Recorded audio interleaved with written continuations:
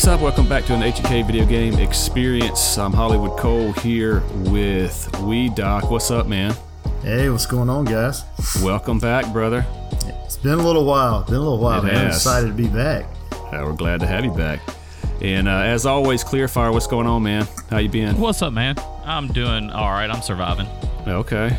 It's always a good thing. Survive. That's survival mode right now. You got it. If anybody's got a job lead, hit me up with a job, man. Okay. Just trying to find a job. That's right. That's right. All right. Well, WeedDr's here to join us for a little sports game talk today on the HK Video Game Experience. We're going to talk about the history of the sports game genre for all video games and, just kind of a discussion about it. We're not going to get into every single video game and talk about what it offered, but you'll see a general overview, and I'm sure some games will be mentioned by name, absolutely, and kind of what they brought to the table there. It is well known in the video game collecting industry that among collectors that sports games are worthless.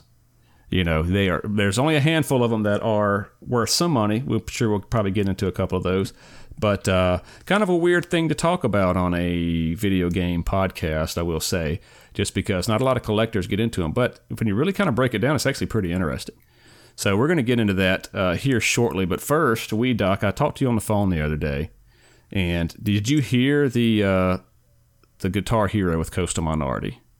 Absolutely, I did. And you said there's all kind of holes in that story, wasn't it? Well, I mean, hey, Coastal's my boy, he's my brother, but at the same time, he gets excited, and then his mind gets sidetracked, and he gets thinking about other stuff, and then he combines stories, and yeah, so Can you remember? So he was pretty close. He was pretty close on it, but there was. So what you're telling me is that his story of Guitar Hero was a fishing story where, in all actuality, his fish was really this big, but he's telling the story and his fish is this big. No, he was accurate about that, but I mean, I think you could tell just from the way that Hollywood convinced him that he beat him on the podcast that he was like in shock. He's like, he just couldn't believe it. You did? And he's like, he had no clue, could not remember. So after I talked to him afterwards, it's like, that's not how that went down. He's like, I told him he should have brought you on to talk about it. So he was a whole other podcast about the holes of Coastal's story.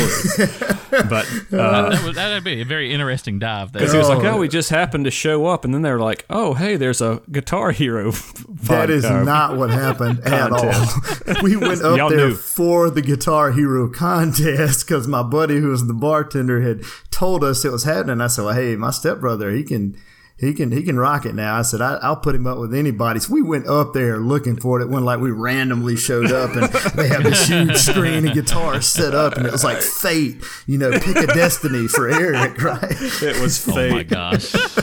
Yeah, exactly. Not how that went That's down. the way he now, told it. His assessment of the guy who was actually putting on the tournament, 100% spot on. I mean, the guy putting it on? Or the guy that the guy that was real good, right? Or the guy that was putting so it on. Supposedly he was, he had set it up. He was putting the tournament on. He'd been running these tournaments all around. So they had just had him at Rick's in the Parrot. Hey, we're going to have this guy set it up, and then I'm just sitting there, and he's just jabbing my ear off while he's setting it up and talking about how good he is, and nobody in there can beat him, and he's got long ponytails, kind of greasy ponytail, wearing socks and sandals at the bar, and I'm like, man, this guy's fixing to get smoked, and I didn't want to tell him that to his face, and I went back and told Eric or Coastal, and he's like. He said, man, he's, then he starts getting all nervous and sweating over there. Coastal does, or the other guy? Coastal. He sweats anyway, but I mean, profusely sweating. He starts getting nervous. Like I said, he started sweating on the podcast. I could just feel it through the podcast talking to you because he beat him. Yeah. And that's what happened when we went to his house. Go ahead. He was right. He absolutely they played Metallica 1, and he absolutely destroyed that guy. And the guy was just making every excuse in the book. And, we're all sitting back there laughing because at the time my wife, I was dating her, so she was with us. And there were a couple of our friends that were up there just hanging out and having dinner, watching it basically to watch Coastal play. And, then it just became the deal where it got so redundant week after week that they quit having it because nobody even came close to beating him. It was, and the one guy, he was done. I mean, he wanted. He was nothing. done after the first couple of weeks, or he wanted. Well, he did. Once they got it all set up, he let somebody else run it after that. Because he didn't want any. None. He thought he was going to stay there. And be like, we got the guy now. Here comes the guy. Coastal had all this. He was right. He had a whole box of stuff from the bar, like T-shirts and koozies, and he's trying to give it all away because he was like, we have nothing left to give you. Here, nothing. So yeah, it was the rest of it. But him telling the story about us just showing up. That was funny. Fabrication. Yeah, you were like, there's so much stuff. No, I'm sure he won. But he was when I went over to Brandon's house in their apartment. I remember that, and he started sweating when I showed up, and then he started dominating me. I mean, it was I wasn't even hanging. I mean, I'd hang for the first half of the song maybe, and then I was just there it goes. But I played on expert, and but I never just said I'm gonna 100% this song. But if you get on there and 100% one, that is what he was talking about. The song one, dude, that's some serious playing. And he was 100%. I consider myself good. I'd go to the when I was in the desert and play it at the little they'd have a little morale tent or whatever, morale place set up, and you could play Guitar Hero, and I'd get it, and the people that worked there would like gather around. He's playing on expert, like that kind of thing. Just watch. And dude, I probably can't tell you how many. I count on one hand how many songs I've 100%ed. That's a big deal, dude, especially on expert. So he's a real deal at it, no doubt. I think I saw him. I saw him pretty much do on the third one. I saw him probably 100% every song on the game except for the very last one. Yeah, that's tough. I don't remember what it's even called. Through the Fire and Flames. Through the Fire and Flames. That's it. And now he could bring the pain on it, but he wasn't 100% it. Yeah. I couldn't even. I don't think I can even get through that one, dude. Yeah. Oh, it's ridiculous. But yeah, it'd be good if you have a Twitch or something set up to go and do the thing like that. But yeah, you should. There's actually a lot of people that still stream a lot of that stuff. It's crazy watching some of these guys. I've seen some of the videos that stream of Guitar Hero games. It's just like they're insane. Well, if we ever get an H&K Gamers Lounge store up, then first thing is a Guitar Heroes. I got the guy. I'm gonna have the guy come set it up. Bring it in. Maybe we got our ringer. Dude, he just heard that and started diamond sweating. in the rough will show up. He just heard it, started sweating. Yeah. He's sweating right now. So anyway, I just wanted to clarify that. That was a pretty fun one to do. But I remember you said that something's not quite right with that. Anyway. It was too funny. As I'm listening, like, that didn't go down that way. That did not happen that way. So you've been you still gaming pretty regular, or what's your new game? I know you stick with the game for a while. Yeah, so I have been. I think that's the last podcast we did was Borderlands, doing the history of Borderlands, and man, I was hardcore Borderlands. From day one until about. It was March. It was right when the COVID deal hit. I stayed on it, and we went out. Me and my brother and the twins actually went out to Colorado skiing, and I think I've played Borderlands once since then. Oh, really? They were taking so long to drop. I felt like it was long times between the drops, and then they kept. It seemed like every week they would nerf a weapon. Or it got so just crazy with what they were doing. You get your right build, and then the next week all of a sudden that build didn't work, and you'd have to they were tweaking it a lot more than they tweaked any of the other ones, and it's just like, come on guys, leave it alone. Right, and so then you got to I think the last part I did on it was trying to even remember. So I didn't even do the For Love and Tentacles or whatever that one was. That was right before that was the last one I played, and you could get the cake rocket launcher. I don't know if you ever saw that, but the yellow cake, and I got it, and that gun was so ridiculous. If you could get it on Mayhem 10 and get it at that level and get all the multipliers, I mean, I could take anybody in the whole game down with that rocket launcher, and it fired so fast. I mean, it was just crazy. It wasn't like what you thought. So that yellow cake was bringing so much heat. I was like, man, there's no. And it was the bad thing was it was the only gun on Mayhem 10 that would do anything to basically to the enemies. You shoot them 10,000 times and they even the little guys would still be around. But that yellow cake would melt them. I mean, just destroy them. And so it was. They had some things they needed to fix, and I was like, all right, I'm backing away for a while. So all I have been playing. I've been playing my emulator some and playing some old games. Been playing some sports games. There you go. And then, man, just sticking with the old tried and true and been playing Rocket League since it came out years ago. And me and my brother have been playing that a lot. So late in the evenings, just playing Rocket League and hanging out. So that's kind of what I've been doing. But I'm trying to actually got a couple of new games I'm gonna try to get into here soon. So we'll see how it goes. Cool. I'm still waiting on Cyberpunk, man. Yeah, that's me too, man. That'll be the game. Might as well go ahead and wait until it drops after the new consoles come out. Exactly. You might as well don't buy it because it's supposedly supposed to drop in August now, or is it September? I forget when they pushed it back. I forgot when they pushed it back. I think it's September now. If you wait until September, just wait the extra 2 months. Yep. Black Friday, it'll be $38 because that's what happens to the games that are released September, August, September, and all that. They'll be like around $38 for it, and you'll be able to put it on your PS5 or your Xbox Series X if you want to get that. But I mean, it's going to be worth it to wait for it to get onto the next gen versus trying to get it on PS4. Yep. So speaking of that, I heard a rumor, I saw it on Parlor, that the PS5 is only going to be like 20% backwards compatible with PS4 games. Is that a rumor, or is it all PS4 games? It's all rumor. Right now, nobody knows 100%. There's anywhere talk from 20% with just PS4 all the way back to it's 80% compatible with all PlayStation games ever. I mean, it's one of those things. Now, the rumor about the all the way back compatible is they're going to do it like Xbox did with the cloud style. So that's going to be kind of weird. I guess you have to own the disc to be able to do it, but I mean, who knows? Don't know how they have that set up. But it's going to have to be the majority. From what I've read, it's going to be majority compatible with everything from PS4 because they really didn't have to redo anything.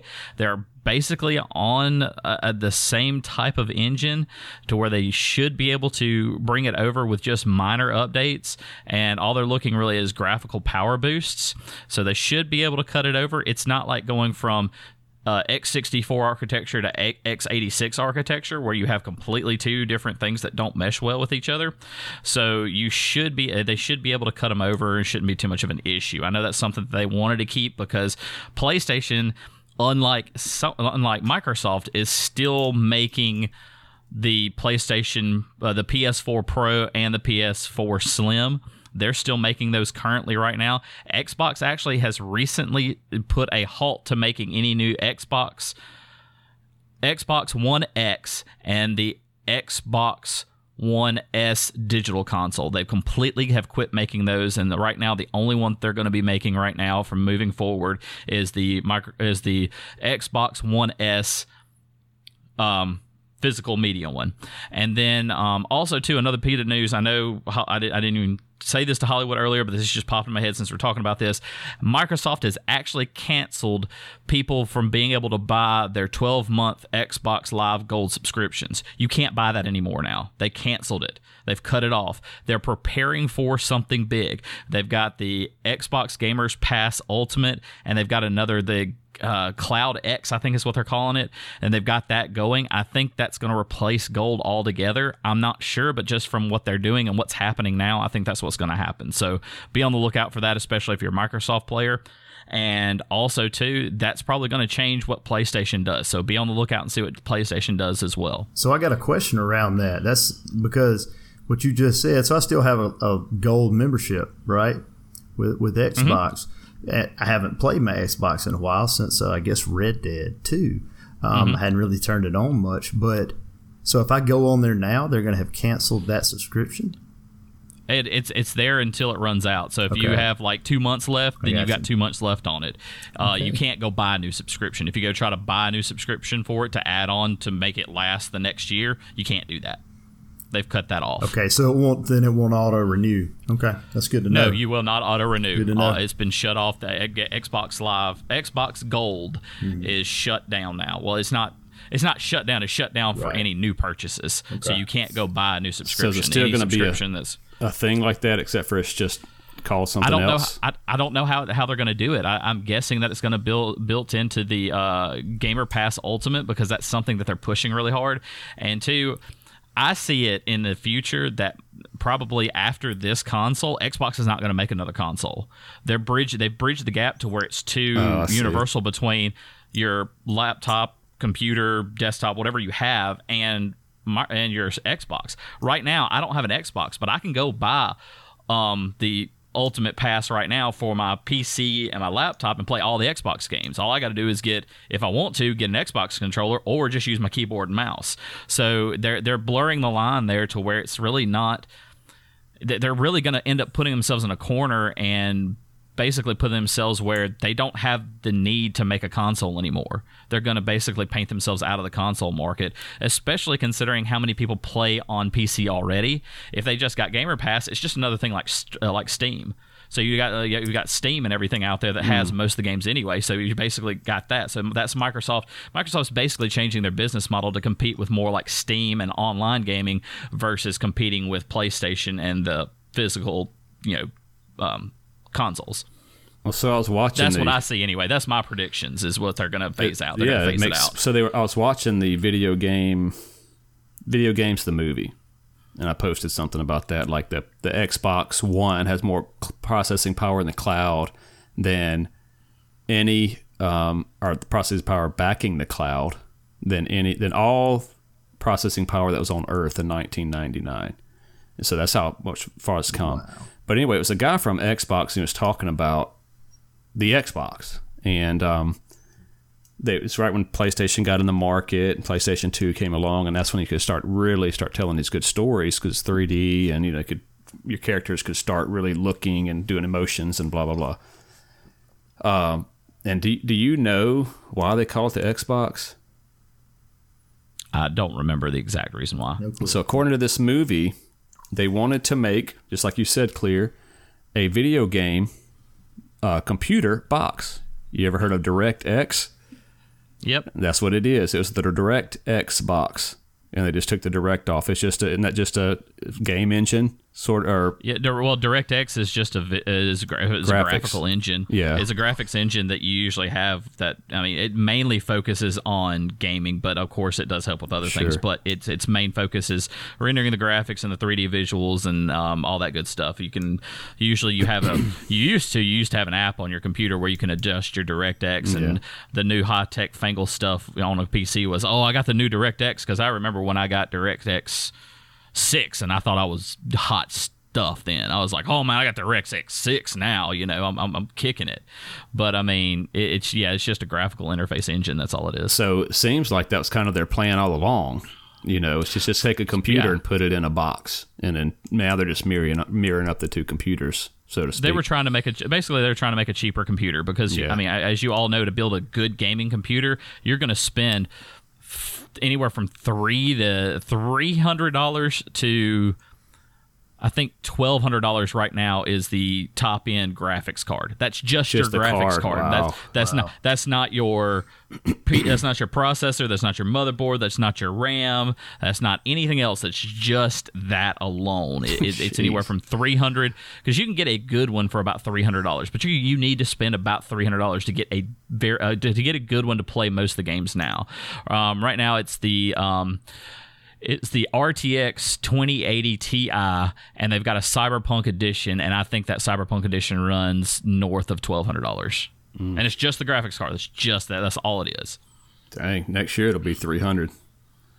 Next year that card will probably be down to about $600-700. Graphic cards actually don't depreciate in value that much anymore. They used to depreciate like crazy. Every year they would just drop and bottom out, but now they just stay so high up, because not only can you use a graphics card for graphics, now I'm getting a little bit into my very big nerdum, is a lot of people buy these graphics cards to mine Bitcoin and cryptocurrency. So you have these high-end graphics cards. They can do all the calculations that are needed to mine the cryptocurrency. So they end up using those. So graphics cards don't go down in price very much anymore. Even when the new gen comes out, you just see them come down just a little bit, and that's it. I mean, you can buy an old gen for almost the same price you buy a new one. It's crazy. Well, speaking of high prices, how about those games coming out for the PS5? So what happened with that? So EA drops and says that they're going to start pricing their games, and starting with NBA 2K21. They gave away 2K20 for free.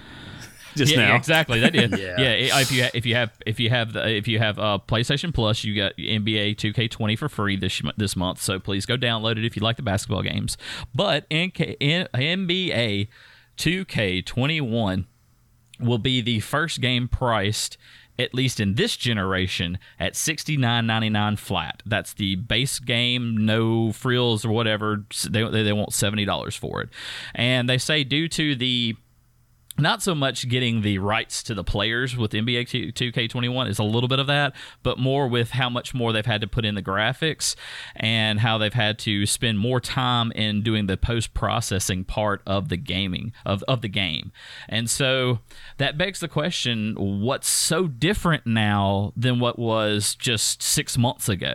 Have you really done so much more in the game that you really can equate for that? Now, granted, we've been sitting at the $59.99 price for roughly 20 plus years for video games. That's all the way back to Nintendo, man. Yep. I mean, you do have some Nintendo games that are in that price range. You have some Nintendo games that were $100 when they first came out. It's just all depends on what the game was. But they didn't have like like right now your flat price. If you go in to buy almost any brand new video game, it's $59.99. Back in the Nintendo days, you had new games that released at $29, $39, $49, $59. All those different price ranges. But your top was the $59.99, and so they've eventually, slowly throughout the years, have gotten to where they've gotten to that price where all games are $59.99 when they release, except for indie games. Indie games, of course, are cheaper, but they also are smaller games, more compact. They have less levels, less graphics, usually something like that to it. But you're looking at, we've been paying $59.99 for quite a while, and we haven't really as gamers, had to deal with inflation on that. So that poses two problems for us in this generation. One, do we still fight back and say, no, we don't pay that $59.99? Or do we ride it out and say, well, inflation, we might as well pay a little bit more? I mean, we're fixing to have to pay probably the most we've ever had to pay, with the exception of the PS3 and some older consoles like Neo Geo and things like that. We're fixing to probably have to pay the most we've ever paid for console. So you're looking at, high price of a console, increased price of games. How does that make gamers feel? How does that make y'all feel? I guess I kind of have a question around what you said. The EA comes out and says, hey, yeah, this has nothing to do with a licensing agreement with the NBA. But EA is a tech company, right? They're technically a tech company, so they understand the cost of tech, and they can. Being in tech, and I work in a biotech industry, we kind of know what our costs are and what our net profits are. We can set those at the beginning of the year, and our net unit profits are pretty accurate as we get through the year. So when COVID hit, it changed everything. And it changed everything for the NBA and the other sports leagues. It didn't change anything for EA. What did it change for EA? They're not advertising anymore. Okay, that's marketing dollars you just saved. So to me, they haven't done anything that's that innovative to justify that in the games. Now, yeah, if you look back to 1999 versus today, yes, they've done more. However, if they came out and said, well, the NBA players want more money, how well would that sit with people out there today versus saying, oh, no, it didn't have anything to do with them. It was on us. So I understand how marketing works, and sometimes you have to go in different directions. So if the NBA lost that much money, I'm just posing the question, do you honestly think that they didn't go back to the licensing table and say, hey, we've lost a lot of money this year, nobody wants to hear that a billionaire who owns team wants more money for something else, so they take it on the chin. I'm not saying I'm not a conspiracy theorist or anything, but it's just interesting to me that all this hits, and then here comes NBA. Okay, yeah, it's gonna go up for the flat. Well, cost. I mean, I could think that probably there was some of that in play with it, but when you look at it like that, it's, if you look at it from the publisher standpoint, from the gamer standpoint, they buy from them a contract, and they have a contract that's set in legal stone that they have to say that we pay you this much per game or whatever for the licensing of all of this. That was already set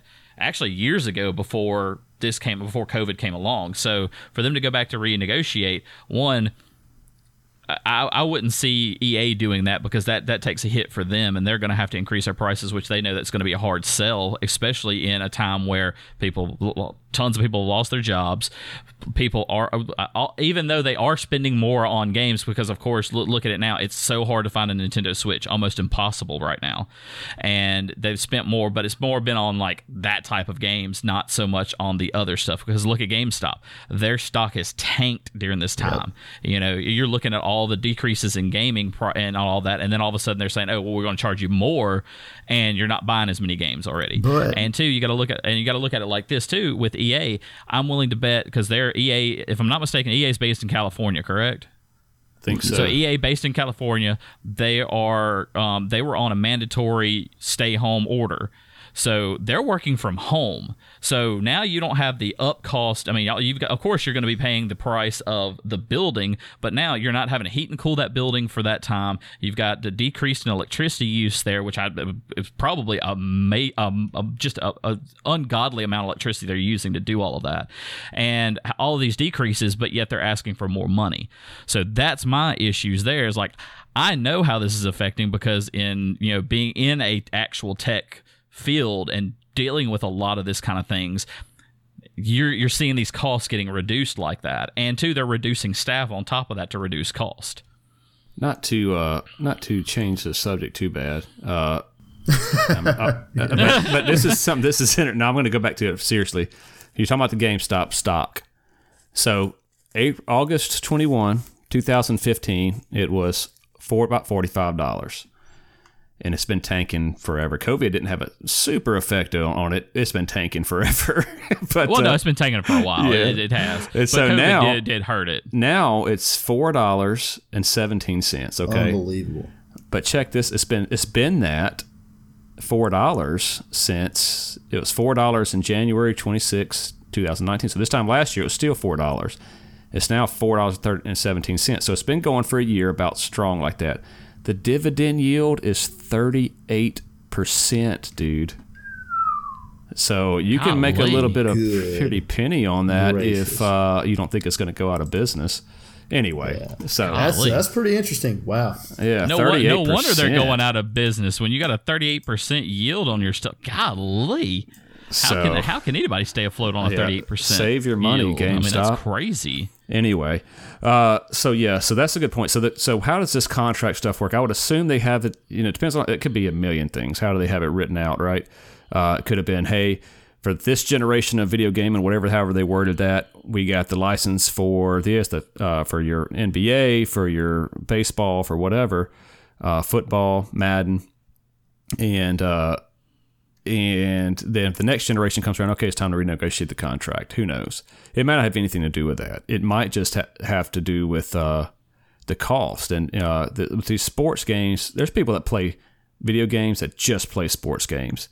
So they're going to want the latest thing, right? Mm-hmm. I personally do not care. I bought the show 2009, what came out for free, 2019. I bought 2014 to check it out, loved it. 2017, I bought, for $10 or whatever. And then 19 came out. And I've been playing it, and I love it. But I don't care if it has the names. I wouldn't know the difference anyway. I don't watch baseball that much to know the difference. Anyway, so whenever that ran out, I think they're just trying to get more money for that. Very, very plain and simple. I don't think it's NBA necessarily. I have no idea. It makes perfect sense, though, to say NBA is going, hey, we're losing money. You're going to charge an extra $10. But you don't think they would probably come in and say, hey, we need to add... we need to get a cut of these microtransactions or whatever. I don't know how they're going to do it or what kind of contract they got worked out. But I will say this. they found the magic point with video games for $60, and that's what sells, right? They found people aren't going to pay more than that, but they'll pay that. Final Fantasy VI, you've heard me say it a million times. When it came out in 1994, how much was it? You've heard me say which game? Final Fantasy VI. Oh, God, I've heard you say it 1,000 times. I bought it when it came out. It's $79.99. Yeah. And 94, bro. 94. So make sure my math is right, Doc.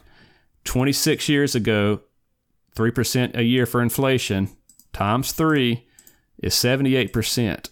So $79.99 times 0.78 is $62.39 plus the original $79.99. That game would have been $142 if it was released today. Yep. $142, dude. But it goes back to what I mentioned about understanding net unit price and what you can charge at the beginning of the year and what you have to accrue for on that backside for what you might lose throughout the year. You're right. They found that sweet spot, and they know people's mindsets aren't changing on what they're willing to pay for a game because they know that in 2 months, that game's going to be a heck of a lot cheaper if they just wait. It's like you said a minute ago, hey, just wait till they get the new system or whatever. It's going to drop. It'll drop, and it's going to happen. It's so rapid.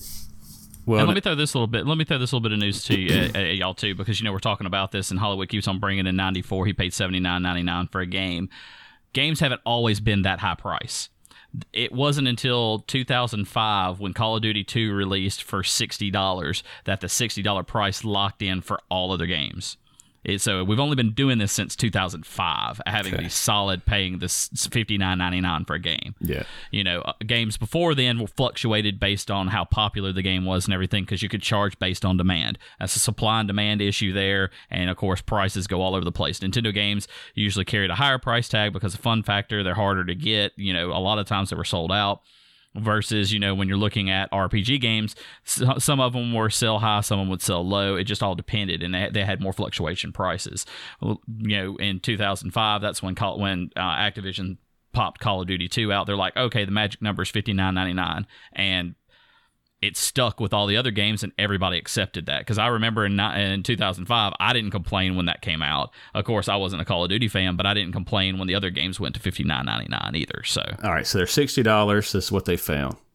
Okay, so like you're saying, WeedDr too, that's the magic number that all businesses go by. Whatever product they have, they find out what they're willing to pay, and it gets locked in. But if you take it back. Even back in the day, Mario, okay, $60. They just happen to have that. Mario 3 or what I think Mario 3 is probably 49. I don't know. 59 would not surprise me. You can find these old Sears catalogs, have been there. But let's just say it's $59.99. That's fine. Doesn't really matter. Dude, that was a straight throwback. You can't go past it. The Sears catalog? Yeah, man, that was awesome. You can't just run past that. You can't just run past. That was fantastic. That was a great reference. You can find it.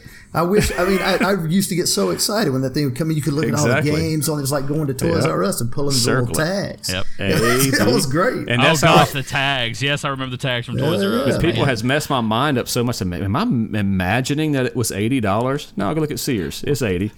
Well, here's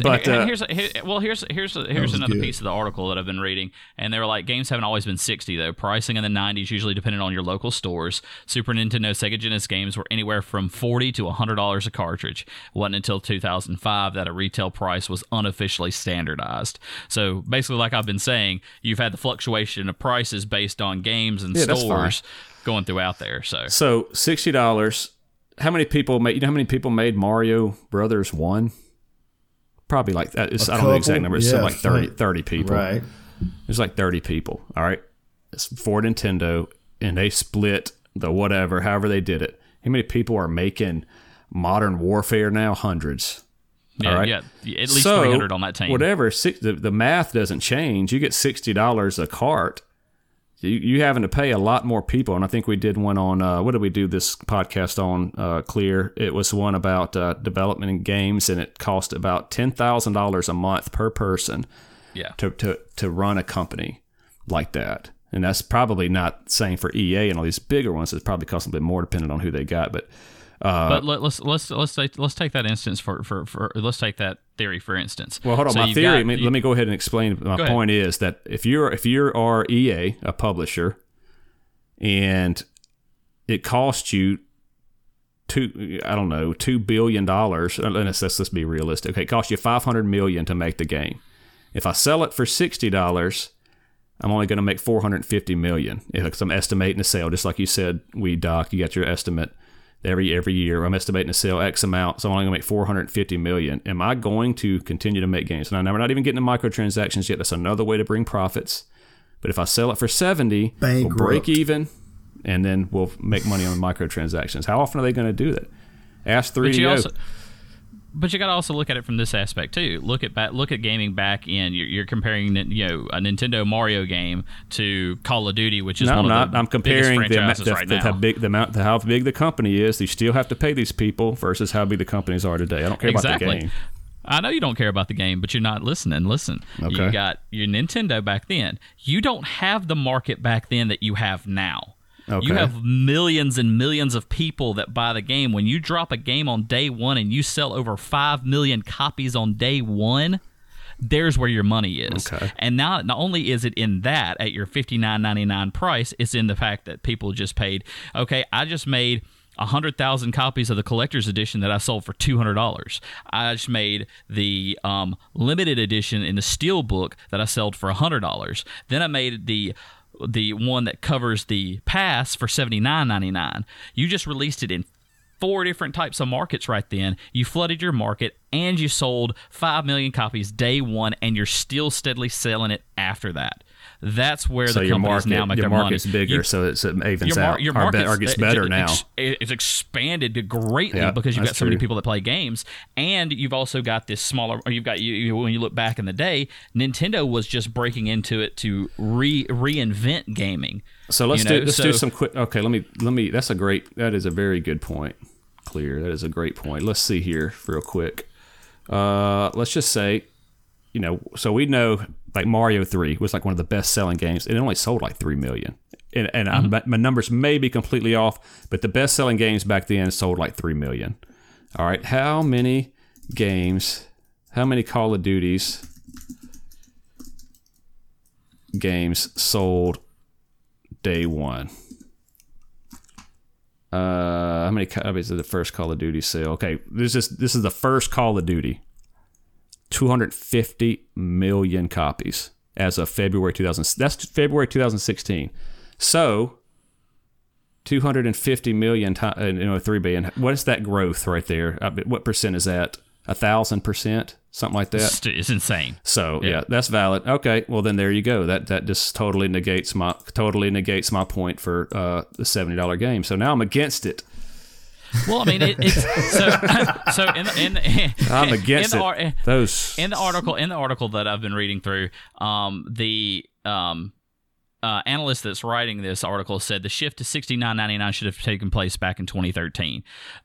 Based on some market research, but they didn't want to do that, and they were worried about the mobile threat because you've got to think about it. In 2013, mobile gaming on cell phones started getting bigger. You had things like Clash of Clans coming out. You got all these other games that were taking just bukus of money out of the console market and throwing it that way, And so instead of bumping the price up, that's when you started seeing the silver and gold editions of the games, the limited editions, the collector's editions. That's when you started seeing those come in a lot bigger because used to, if it was a big game, they'd make a collector's edition.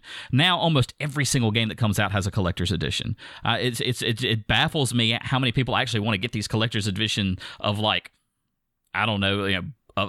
of random games. It's just crazy what games have collector's editions to them. So that's the way that they're actually keeping the money coming in, is that they've got such a mass market now versus back then. And if you think about it, it actually balances out to where you only have 30 employees back then that you had to pay, where you have thousands you have to pay now. Well, they're probably making more, of course, but not just a whole ton more. Yeah, so if you take 30 employees, and I don't want to get boggled down, I'm looking at this, I'm just thinking out loud, 30 employees times 10 equals 300 employees, right? So if the video game company itself grew 10 times, then they got 300 employees, about the size of what it would call the number of employees that, maybe like CD Projekt Red or somebody has. All right, 300. So if they sold 3 million, let's times that times 10. Yeah, so if it grew that same amount, it'd only be 30 million. So it's grown way more faster than it has than the company's growth itself. So yeah, that just validates your point there, clear. Anyway, just was one. So I don't want to bog everybody down with the math because you can't see what I'm doing on the calculator. But basically, our point is why boost it to 70? Yeah. Look at the money. You're still having all of these places making hand over fist. Nintendo's killing it right now. I mean, just slaying it. I mean, heck, it's hard to find even a new copy sometimes of Mario Kart 8. And how long has that one been out? Yeah, I don't know. I mean, it actually did take me a little. It actually did take me a little while. I mean, you have to go. If you go to Walmart, you most likely can catch it. But if you're going through GameStop trying to help keep those places afloat, I mean, they're having a hard time keeping up with market demand. So it's just one of those things where, is it justified to go to the 70? I don't think so. I don't see it. I know that they claim, we're paying more money for graphic designers and level designers, and they're more intricate now and things like that. And yeah, gaming has gotten more intricate now. You have multi-tiers in a single level, So, but it's not the extra $10 bump. Yeah, you're going to have people kind of scoff at that. It could be very simple. They sit around their conference table, all the stockholders, and say, how do we make more money this year because of COVID? Sure, it's just hurting us. Who knows? They were like, let's see how much blood we can get out of this turnip. Yeah, that's we what need they more. did. So we did a survey on all the gamers that play these sports games, that buy these sports games. There's a select few that buy a sports game on day one. Now I'm gonna put it to you this way. And they probably said they'd pay for it. It's not just the sports games that are doing this. So somebody else said they're going to do it? EA was just the first to announce it. The theory is other gaming companies are going to follow suit. But nobody's officially announced it, though, is what I'm saying. So, yeah. But they will follow suit if it sells. Yeah. Yeah, EA's announced it, and I think a couple of them are starting to announce it undercover and try to see if they can push it through the underground and see what happens there. But there's been a good bit of pushback already on that $69.99 price. Yeah.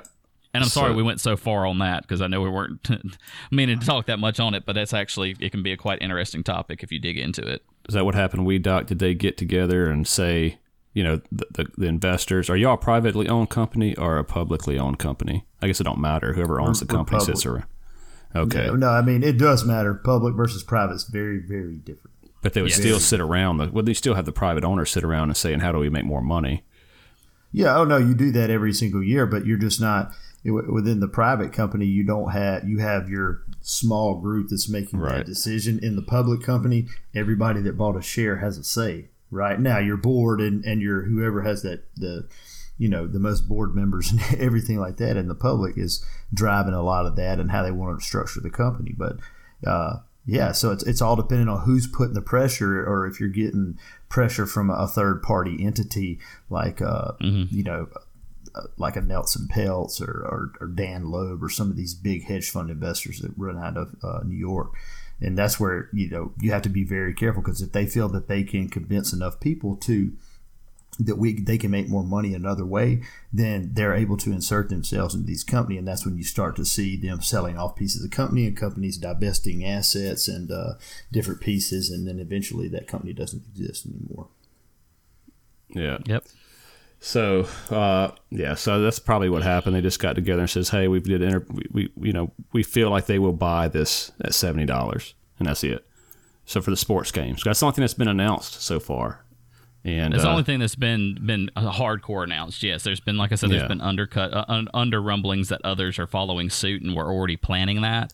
But EA was the first one to step out in the water and say, "Yeah, we're going to do it."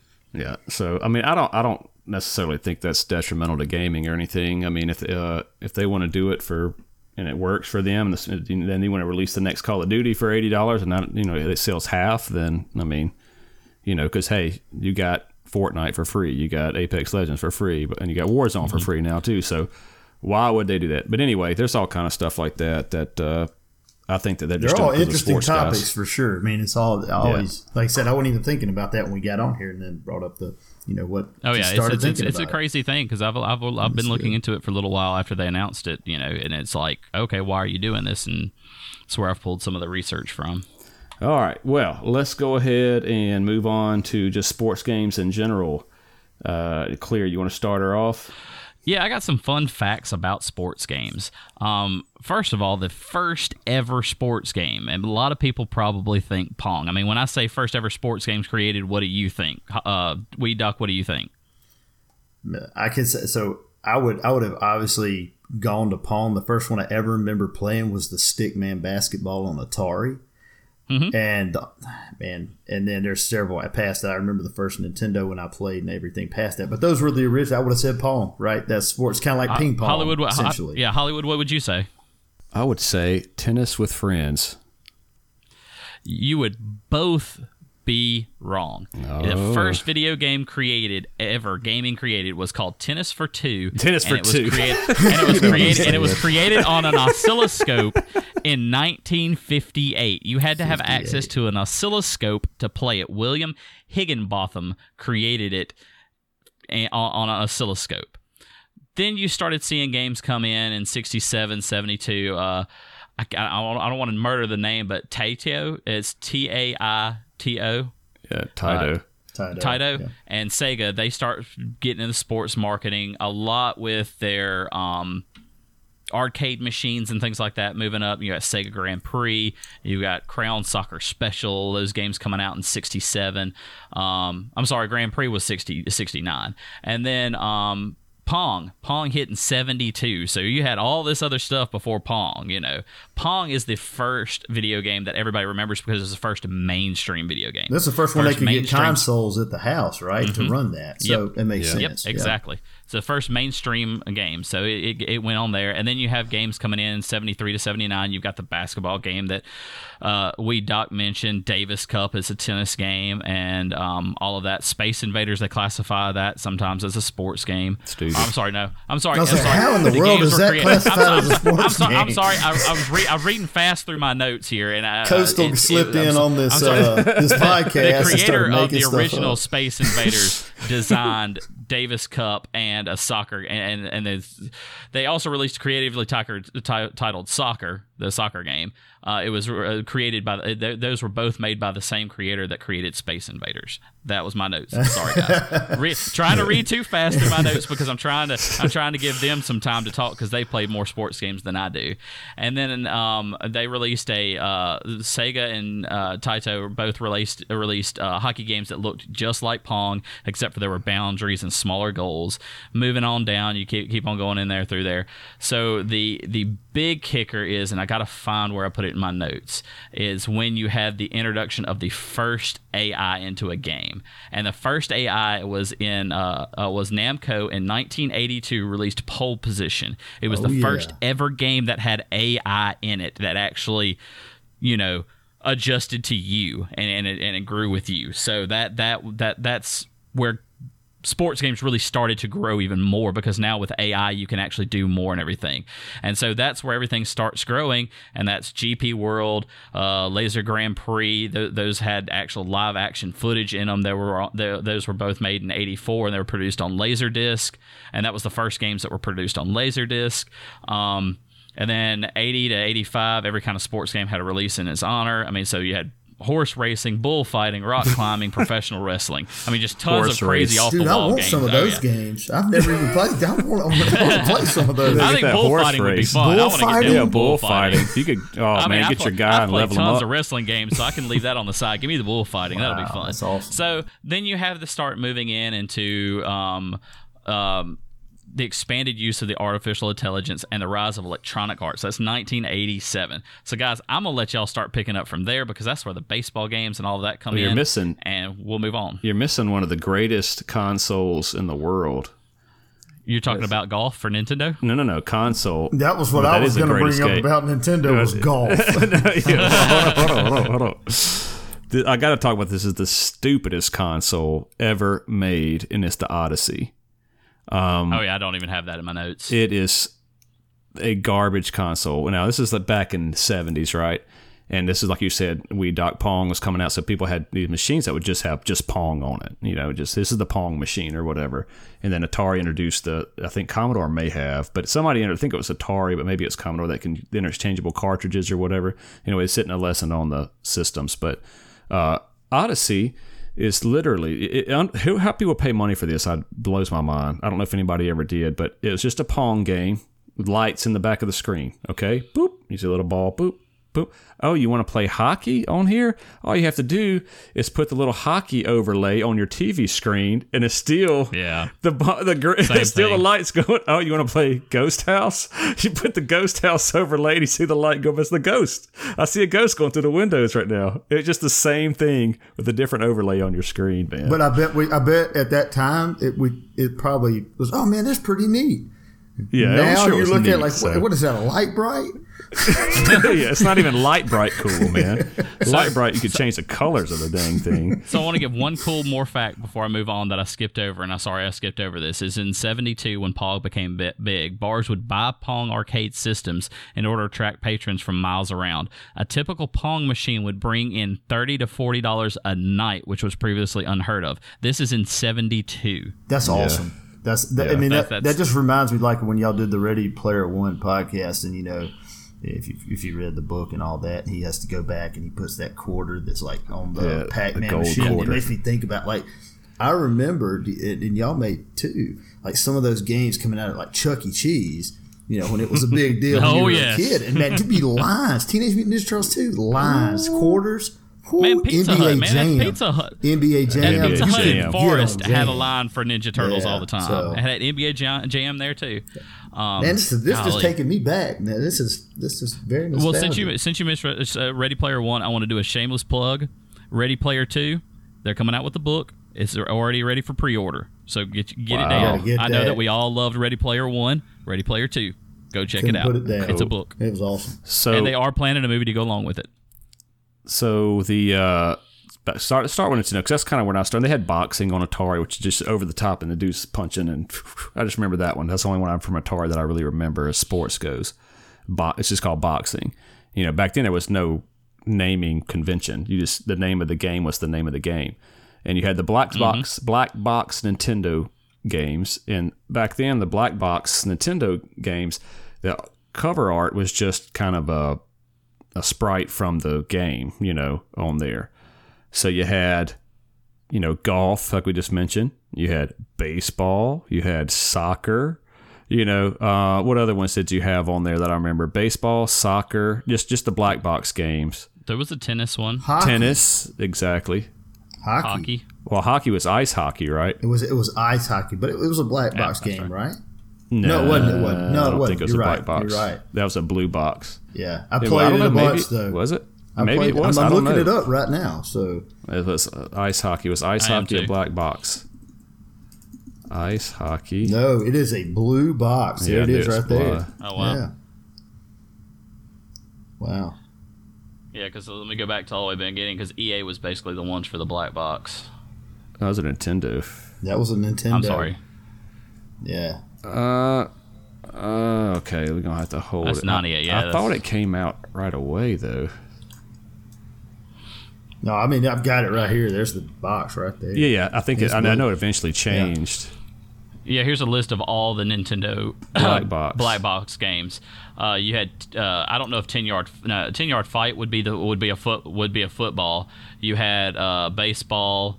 You had, of course, Excite Bike. You had golf, ice climb, kung fu, pinball. 10-yard fight was black box. That's football. Yeah, that's what I'm reading. This is all the 10 yards. You read it?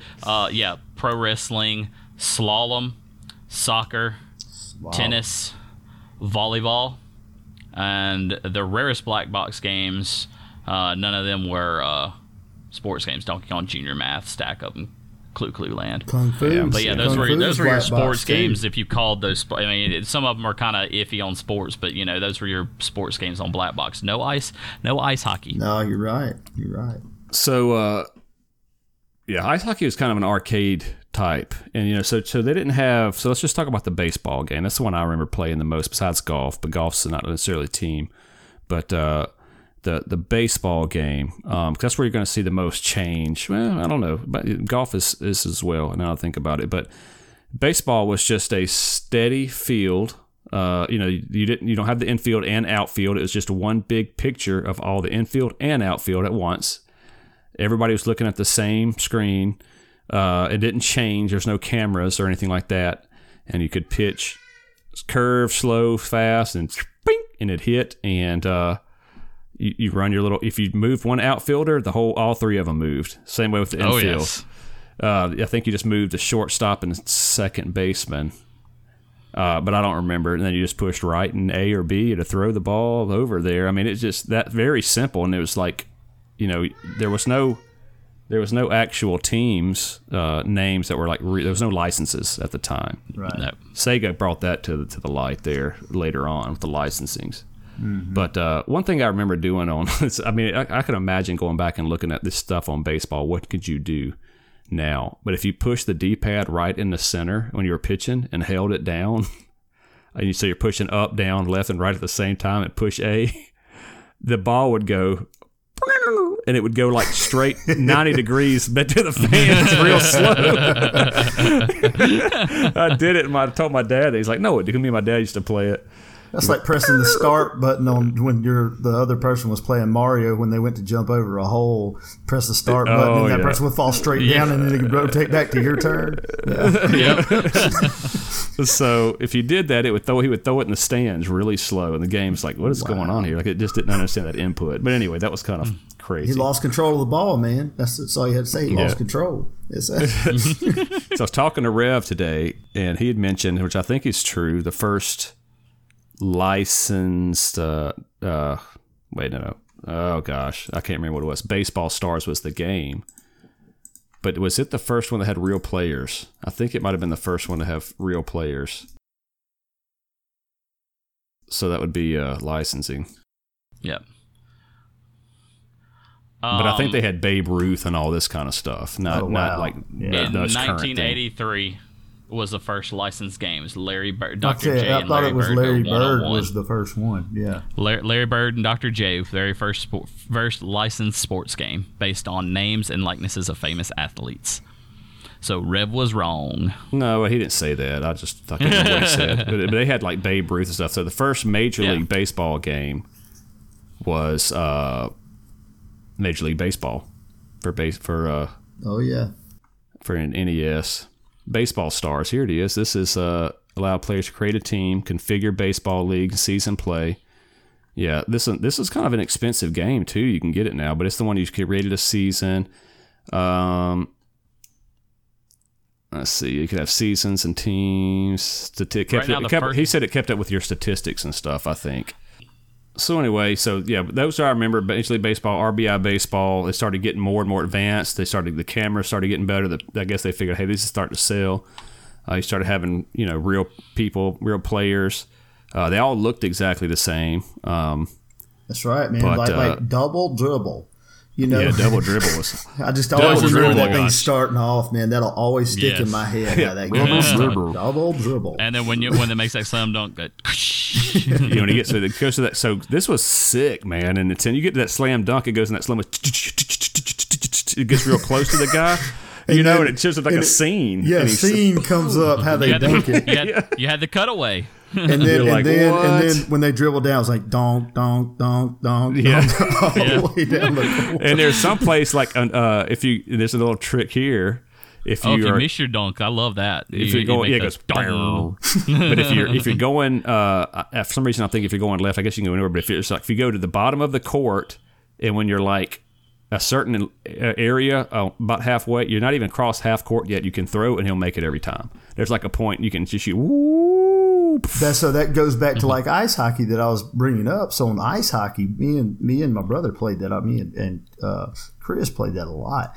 And if you could ever get behind the opponent's net with the goal with the puck, and you go up and down, up and down, up and down real fast, the goalie would get confused and you could just run around and put it in. Really? Oh gosh, you just go up and down, up and down, up and down, and then he would get confused and you just run around and stick it right in every time.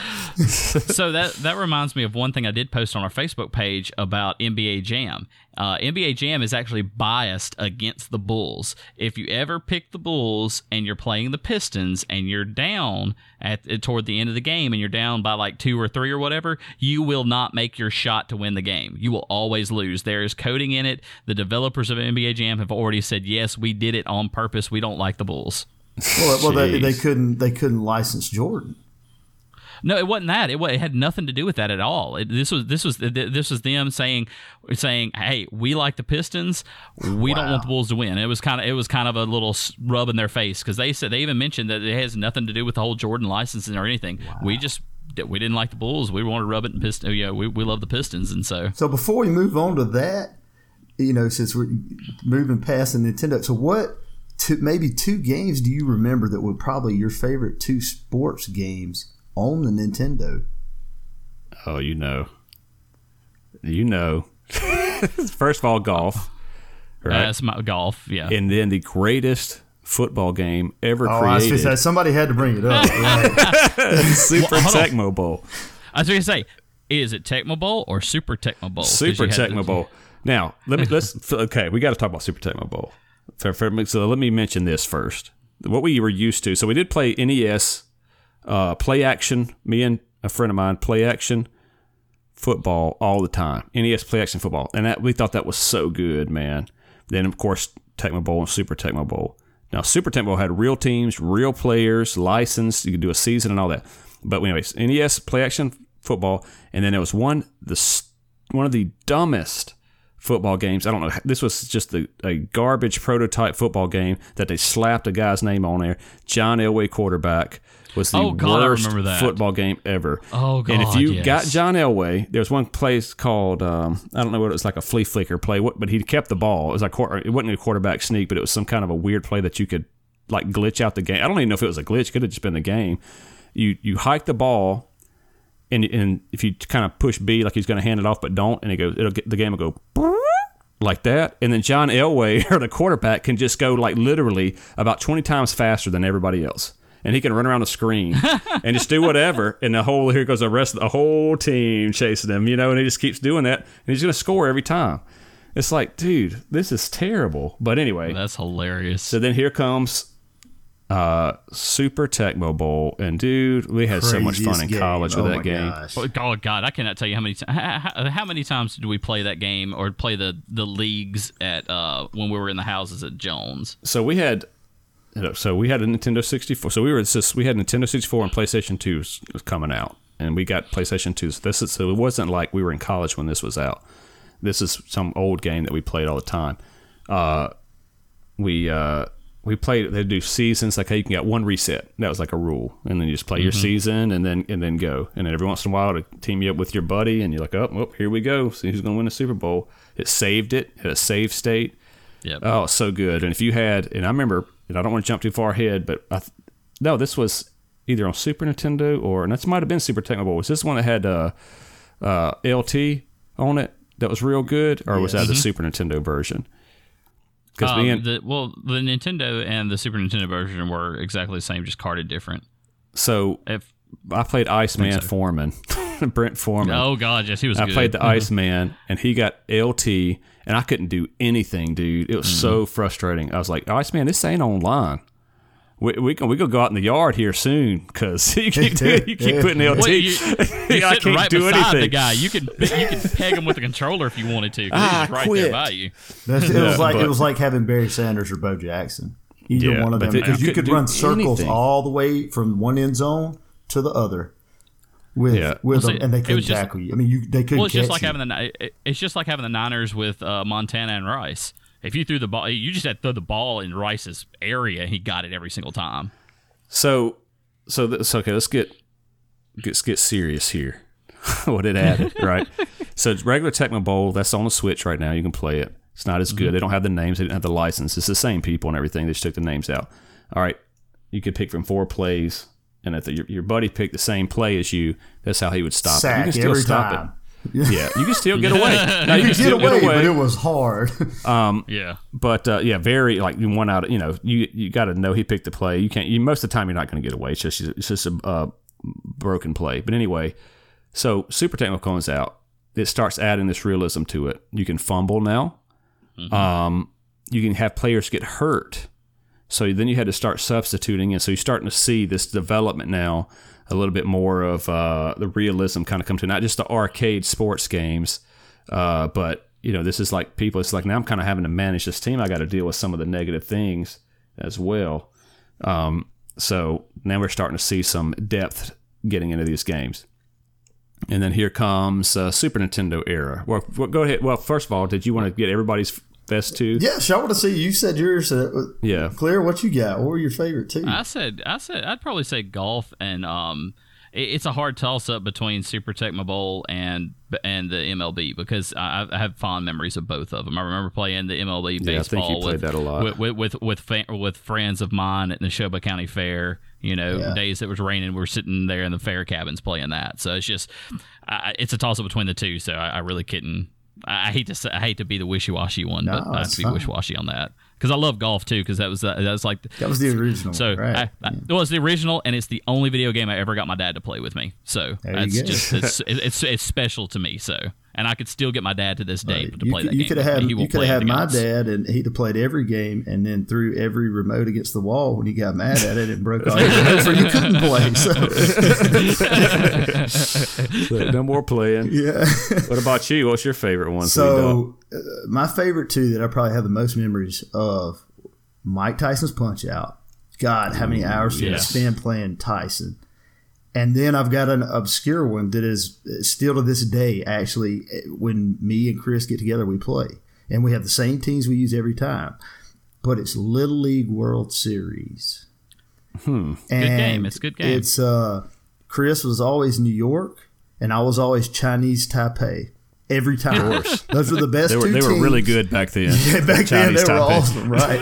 So, and I can still tell you the lineups of both those teams, because we knew every single player on those teams, who you needed to pitch, what you needed. But it was super simple, nothing fancy about it. But I have more memories playing Little League with my brother, and I guess because we were younger, that was kind of our deal. Like, man, they made a game for us. Right. That was us at the time. So that game's always stuck out in my mind, and we actually played it, on the emulator recently. So yeah. Nice. I have to throw out an honorable mention, man. We can't move on without mentioning pro wrestling. Oh, pro wrestling. We had a lot of fun with that one. I don't think it held up. Starman or whatever his name was. It didn't hold up worth crap, but man, we played it like crazy until Super Nintendo came out. And I've got, as we get into that Super Nintendo and all that, I've got a piece of memorabilia I've got to show y'all when we get on into these other. Let's go with it, man. Let's go to Super Nintendo. Roll. What you got? Well, before we jump to Super Nintendo, I just want to mention this because of the name of the game and the franchise that carries into Super Nintendo. So this is a huge lead-in for us. In 1988, John Madden Football debuted, but not on a console, on the Apple II series of computers. Wow. And that's when John Madden Football started. I just wanted to add that before we jumped on. Huge. And he came out with Super Nintendo, and you could tackle people on John Madden Football, obviously, but as they were laying down, you could keep running up to them and kicking them and go. You remember that? You could just keep running over them. I think they just make all this sound while they're down. You could scoot them across the field when they're down. Anyway, that was not a good game either. I didn't like. I had that one. I didn't like the John Madden games. I think it was like 92 or something. But anyway, all right. So let's see that memorabilia, man. What you got? All right, so I had to throw this out while we were here because it's near and dear to my heart. So you guys, wrestling was, we always played. Once it got kind of owned into the Super Nintendo, they started really, licensing with the WWF at that time, right? You could get the Royal Rumble and stuff like that. So anyway, I have a piece. I collect some sports memorabilia, not a ton. Most of it is around Mississippi State and things like that. So, like I've got all the ESPN, the magazines that have had Mississippi State on the cover, which is one, and then the Sports Illustrated. They had two. One. The ESPN had two. No, you're thinking about Sports Illustrated. Sports Illustrated. I'm sorry. ESPN had one. Yeah. There's three for Sports Illustrated. So, okay. So I always actually have like some of them sitting here. So this would be like the Dak Prescott one. So they always put these on the wall, so they're all the same frames. But so do you guys remember the movie Billy Madison? I'm sure, right? Oh, yes. And so in that, there's a wrestling character. do you remember this wrestling character? Yeah. His name? Dr. Insano. Nope. Is it not Dr. Insano? That wasn't Billy Madison. That's on a Waterboy. That's Billy Madison. That's Waterboy. I'm sorry. That's what I'm thinking of, though. That's what I was thinking of. The revolting blob. Yes. Yes, now that you say it, I remember, yes. Right, the principal ended up being the revolting blob. So, okay, now I was thinking Insano, too. So this was actually based on a real person. Okay, so the revolting blob was one of the most vile wrestlers ever. He would hit senior citizens and sit on his opponents' heads. In 1983, he completely disappeared from the wrestling scene after killing an up-and-coming wrestler, Iron Man McGee, when he didn't pinch his leg to let him know he was running out of air. So I remember hearing that. So that was on the movie, and they talk about that. So I have the one and only original copy, August issue 1983 Wrestling Magazine of the real revolting blob, and I don't know if y'all can see this. Gosh, let me see. Back it off the screen just a little bit.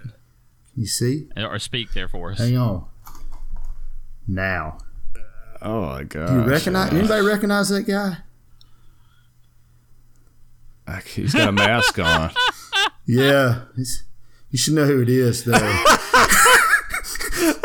It's the only one in existence today. Revolting Blob, 1983. Is that who I think it is? He's on our podcast. Yeah. Oh my God. He's been on our podcast. And this is Coastal Minorities picture. Coastal Minority was the revolting blob. Oh, so I'm going to send this. So for the H&K, so you have this, and that you will have it as your. You can put it on your Facebook account. That'll be our picture for our. For the podcast. Anytime we have him on, we're going to put that picture up and say featuring the revolting blob. So I had to bring this out. So it even has a Sports Illustrated frame and everything for it. So please tell me you hang that on your wall. Oh, absolutely. Yeah, I'm the only person who has it. Get him to sign it. He's gonna kill me for bringing this up. But so the reason I brought it up was that was what we named Eric when we became stepbrothers. That's what we called him, because Eric was prone to Coastal would break everything, and he broke his neighbor's leg wrestling on the trampoline, and he broke his cousin's arm jumping on a mattress like he was coming off the top rope. He landed on top of him, so it just played in perfect. Hey, he was supposed to pinch my leg if he was running out of air, because he would hurt everybody. So that's what we started calling him, was the revolting blob. So I have the only edition of the Coastal Minority, the real revolting blob.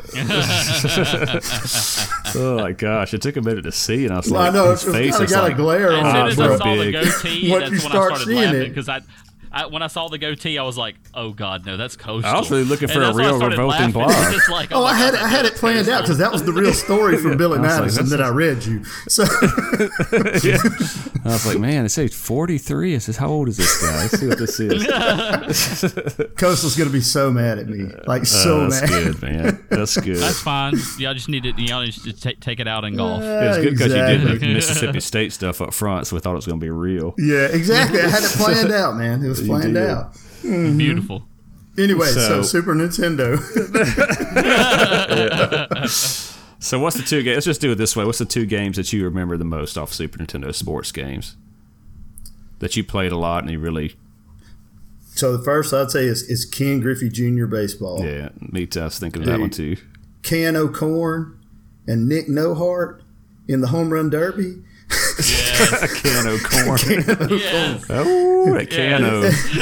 I forgot about that. Yeah, it was. We played so much Home Run Derby. I mean, it was ridiculous. But then, it'd be NBA Jam. Yeah. NBA Jam was the game, and the reason I remembered it so much was freaking the rubber banding on that game. That was I don't remember rubber banding in video games before that. What do you mean?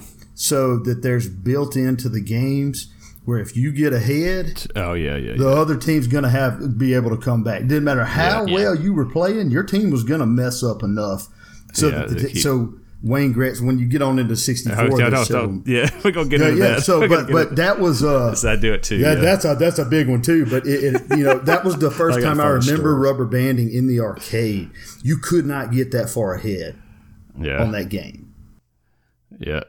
Yeah. So, NBA Jam, then they had NBA Jam Tournament Edition. Those were the arcade style sports games. So you had this kind of the simulator and then the arcade style. Ken Griffey Jr. is kind of an arcadey and season. Was Ken Griffey? Yeah, that was Super Nintendo. Yeah, that was. Yeah, Ken Griffey Jr. presents Major League Baseball is 94. That's great. And I didn't like baseball games. I didn't like sports games, and I'm not a big sports game guy now.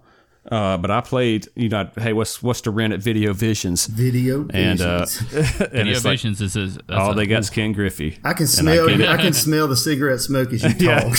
I know. As soon as you say Video Visions, you just smell the ashtray. That's probably what messed up my Nintendo. All that tar all over these games. I kept putting it in there. It'd be a little off-colored game. Oh, gee. Take the game back to Video Visions, Mom. I'm not there. I got to go to school. Which one is it? It's that one that's like slightly browner than the other ones. My mom would be like, "Where have you been?" We all have lung damage from going to that store. We come in on our bikes. Hey, where have y'all been? Never mind. I know where you can smell it. Yeah, Video Visions. And they have Ken Griffey Jr., and then I'd play that, and I love that game. But you're talking about Mike Tyson's Punch-Out, and I like that one too back on Nintendo. But I got Super Mike Tyson's Punch-Out. It wasn't Mike Tyson, but Super Punch-Out on the Super Nintendo, and oh man, I love that game. And I still got it today. Was that the one that like when you got on into that had a guy with a cane? Yeah, that kind of stuff. It started getting silly. But it was fun though. It was fun. Yeah. And so I love that one. And then the guys at the end, the last guy, Nick and Rick Bruiser. And I love Nick Bruiser's how you knock him down, boom, and he'll be going down just looking at you the whole time. Like when you knock him out, he's just looking at you, then he gets up, boom. Boom. And they all do this, like, oh, I'm going to get you or whatever like that. And Nick don't do anything, just stands there. Just like cold-blooded, dude. It's so cool. And but he was, that was a good final boss. Tyson was just so hard on the old one. You couldn't He's insanely hard. And I got to get Rob on. I think Rob actually knocked him out now or beat him. Well, I mean, there's a glitch in the game that if you know it, you know when to hit him. Yeah, it's just there's a guy in the crowd, but you can only TKO him. You cannot knock him out. Right, but there was a guy in the crowd that if you would watch on the left side of Tyson on the screen when he stood up, if you punched right then, you could always hit him every time. Yeah. And that was the. But that you was can't. But he was still hard, man. You cannot KO him. You can only TKO him. It is a hard code in the game that will not allow you. I only saw that. Bullett's brother was the only person I remember when we were watching. We used to sit there and just admire Chris Latham because he could beat him. I'm pretty sure. So hold on. I don't maybe pull the clip out. You said, Clear, I've actually seen somebody KO Tyson. I've seen him knock him out. You said it on the clip. So I went and fact-checked it, and it was right. What did I say? I got okay. You want me to go find it and put it in here? I'll put it in. There we're going to find it, put it in there. Oh, gotcha. You can find it. Gotcha. You can find it. I got to Tyson. I've never finished that game. I never beat Tyson. I've gone the distance with him, but he always wins in the end, the decision. Oh, if it goes to decision, he's gonna win. Yeah, sometimes people win, but I've seen people, they knock him out too. TKO. I've seen knockouts. I've seen TKOs. I've seen straight up knockouts of them. There are some videos out there of where people actually knocked out Tyson. I was like, oh my gosh, that's pretty impressive. So awesome. One of them, somebody's either this is not true or the other clear fire is not true. Which one is it?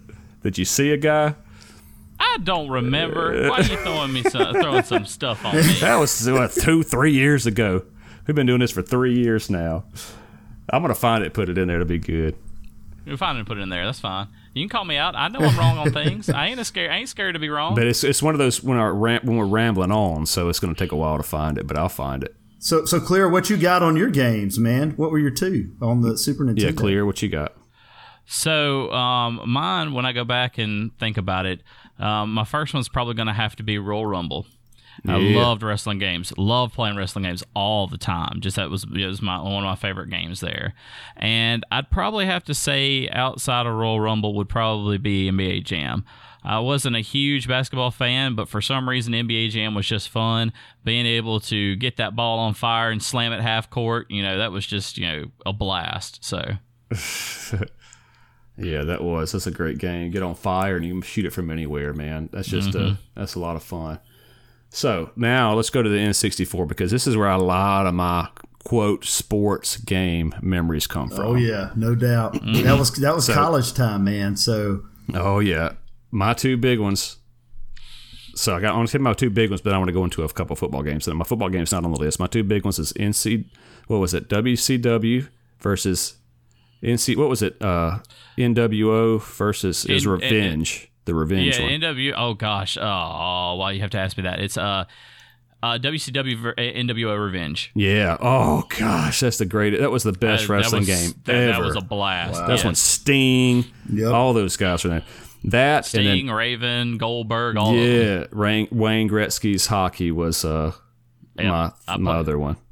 Unfortunately, I have to say that those are probably my favorite too as well because I played a lot with you, and especially when we caught back up with each other at Jones, we played that a lot. Well, played those a lot there. And what I'll tell you is why I want you to stop for the rubber banding. Me and Bullet used to go. We'd be hanging out at Scott Set by Bullet at lunch one year, and me and then I think it was Daniel Kennedy and Trey Moore, and just sat there and we said, hey, you want to go play? We'd play Bond and we'd play hockey, and we got so good at hockey.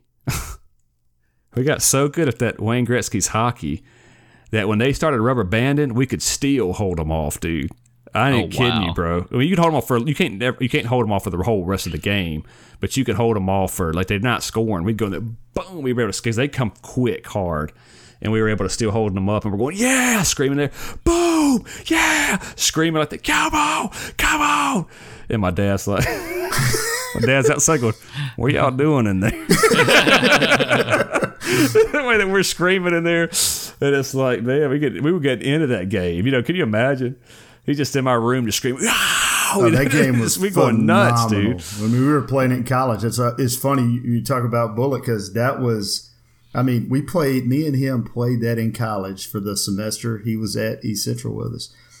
All the time he'd come down to our room, me and him, because nobody else in our room really played much. We had, Chicken. Daniel Kennedy was in there with us, and Keith Jones was in there, and oh gosh, and it was me and Brandon just playing Bullet playing all the time. But we played that a lot. And the two games that I would say that I probably played more than anything were that one and NFL Blitz 2000. Yeah. So, and this is my Bullet story, is that was an everyday thing for us. It didn't matter. We were going to play it 2 or 3 times a day. And the rubber banding was in effect hardcore in Bullets. And, you weren't going to pull away. But I got up on Bullet 56-0. Holy cow. Which was impossible. And you've never seen somebody so mad. Because he doesn't really get mad. He's just kind of, yeah, he never gets mad. Put it down left. I've never seen that. My gosh, in the history of that game, I have never seen it happen. 56-0. We weren't even done with the game. Gosh. Oh my gosh. Did he have like a broken stick? It wasn't, because it was just like I said, we used the same controller every day, and he'd come back the next day and it was fine. That one time though. Oh my gosh. But I will say the other day right before COVID, I went to a retro arcade that's right down the road from our house. And they have it's called 16-bit, so they have all the old games in there, and you can go in and it's free to play as long as you're in there. And we were having a corporate event, and I was playing one of my sales reps, and I got up on him 36-0, and he quit. And that was in the second quarter. And I had it's happened to me twice, but every other time the game is neck and neck. I played Chris back in March. We played while we were out in Telluride skiing. And, you get up by 2 touchdowns, all of a sudden in 30 seconds, I'd be like, dude, I'm fixing to fumble right here. As soon as I'd run, fumble, he'd pick it up and run it. But you knew it was coming. Yeah. I don't know where those two came from, but that's the maddest I ever saw him. Was the day that he could not score on that game. So. That's hilarious. But they would do that on a Gretzky, the way that they would rubber band, they still had to get across. They wouldn't make you couldn't fumble it. It would be hard to score, but they just come real fast. They'd be passed real fast. Well, we would just slam them, right? So then the thing gets loose again, and then they'd come try to take it, and you can hold them off for 30 seconds, 45 seconds. Right. They're eventually going to do it so they can settle down. But anyway, that was funny. Go ahead, Clear. So I was going to ask y'all, we're talking about all these sports games. We're to the 64, so you're getting well, of course, in Super Nintendo you had this game, but it was bigger in 64. Mario Kart 64, do you consider it a sports game? I mean, if you consider pole position a sports game, it's racing, right? Mm-hmm.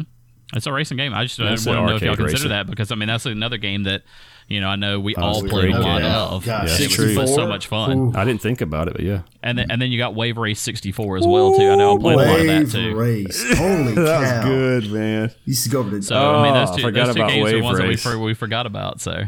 Yeah, I love 64 era, man. That was phenomenal. 64 era was the era that everything just took off and everything became so much just amazing. Because you've got Mario Tennis, Mario Golf, 1080 snowboarding. You've got so many different wrestling games. WWF No Mercy. You've got the WCW NWO Revenge. You've got another one. I can't recall its name right off the bat. Like I said, you got more Major League Baseball games. You got Madden Football 64, Wave Race, Mario Kart. Just tons of games. Most of them are sports games. Most of the N64 library is sports games, believe it or not. It's a lot of them. Yeah. And so WrestleMania 2000 was another one. You had that one. You turned me on to that one. That was one of my favorite wrestling WrestleMania games. 2000 was a lot of fun, and you had develop NFL your quarterback. own character on that. Yep. So let me talk about NFL quarterback real quick, and I want to give a shout out to my boy out there, Brian Blakeney, wherever you are. I hadn't seen you in 20-something years, but hey, if you're listening to this, here's what it is. This dude was in. So I'm getting to something here, but you guys know, without looking it up, who wrote Don Quixote? No. Do you remember who wrote the Don Quixote? Spanish guy, the original writer of the. Mm-hmm. Yeah. I will never forget, because our Spanish teacher asked us, and I'm hoping you don't get it, that WeedDr. I know who it is, and as soon as you telling me, I'll know right off the top. But so this guy in Spanish class, and nobody, I hope you don't forget it either from now on, because in Spanish class, the teacher goes, "Does anyone know who wrote Don Quixote?" And then Brian Blakeney from Waynesboro, Mississippi, said, "I do," and he said, "Who?" Miguel de Cervantes. Yeah. Just like that. Miguel de Cervantes. I said, dang. So then he was staying in the dorms with us. But this guy was like that, man. And he wanted to play NFL quarterback all the time. And we'd all play it. And if you know anything about that game on Nintendo 64, all you have to do is hand it off to the quarterback, and you can't tackle that dude. He will stiff arm you. It is so hard to bring down the quarterback in that game. And all you had to do was be down by one touchdown and run the time down, and then hand off to the quarterback, and you can get the. More than likely, you're going to get a touchdown, and you'll win the game. We were serious about our competitions too at Jones our first year, and so he would do that every time. Like Brian, he would try to act like he's doing something while the time's running down.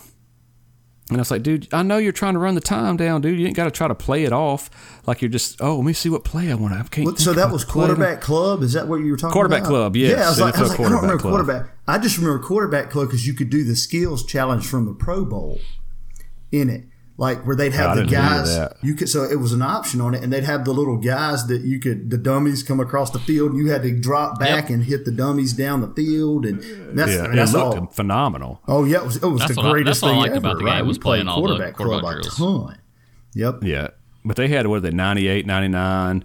You had Quarterback Club, 98, 99, 98 came out in 97, and 99 came out in 98. And I don't remember which one we played on. For some reason, I thought it was 99, but he would do that every time. And it had that pre-rendered looking quarterback or whatever they did, and it made it look so cool. That was a big deal back then. I just remember Brett Favre was on the cover. That's 98. That's it. That's the one I remember that we had. Was the one. Well, actually, I'm sorry. Brett Favre was actually on both of them. I realized that one's his green jersey, one's his white jersey. So it just depends on what color jersey you remember. Yeah.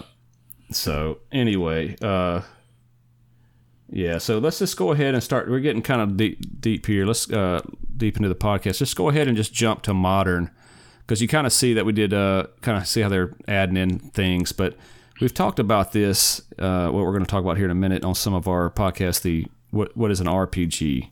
And I think coaches even brought up, you see RPGs in these sports games now. Well, I'm playing the Show 19, as I mentioned, is my new one. And this guy, I'm assuming NBA 2K20 is the same way. I want to play it to where you start off. Well, see, the only thing is you start off at your scouting thing, then you get drafted, then you're in AA, and then you move up to AAA, then you move up to the Show. Well, there's no such thing in basketball, so you just start off on pro, right? Yeah, I mean, there are rec leagues and things like that people can come up through. D-League is the only one really. I mean, is it on NBA 2K?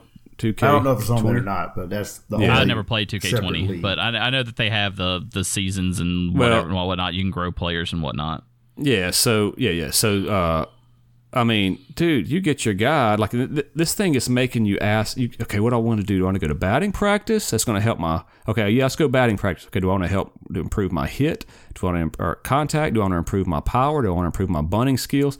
All right, let's go to the field training where I can improve my speed, base running, or stealing, fielding, stuff like that. Or do I not want to do any of that? And I would want to go talk to this guy, to one of my players, to help build him up and improve either my captain level, my heart level, am I the heart and soul of the team, am I the lightning rod, am I the maverick? And then you start adding perks to when you're batting, to when, depending on how much you get your heart and soul. Dude, it's crazy. This is a straight like RPG to some degree.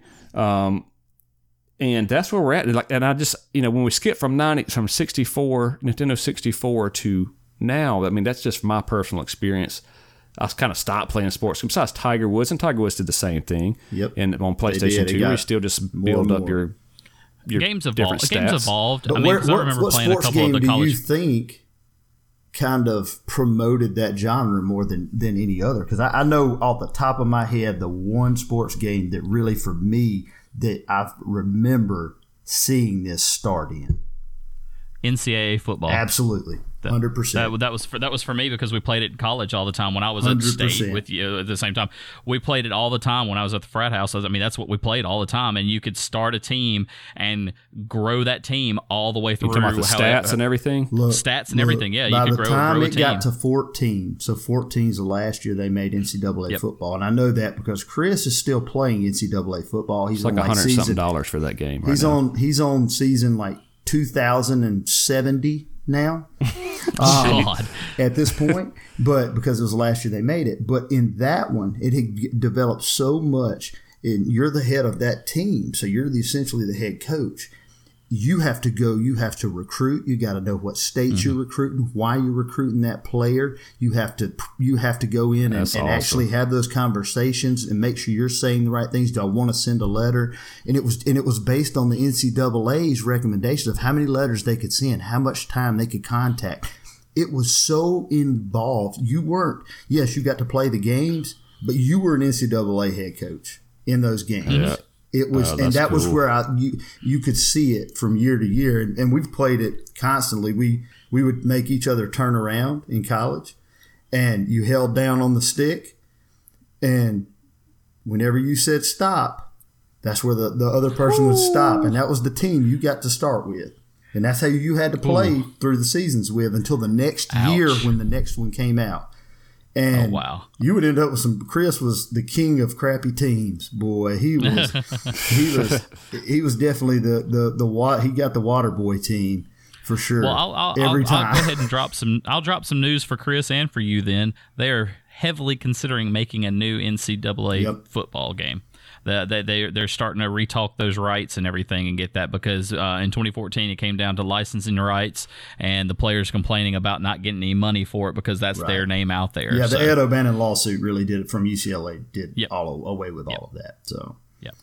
So one game. So we're talking about sports games, and one game that we haven't mentioned yet that is like quintessential in the major sports fields is actually extreme sports and toward the side. It's Tony Hawk Pro Skater. Yep.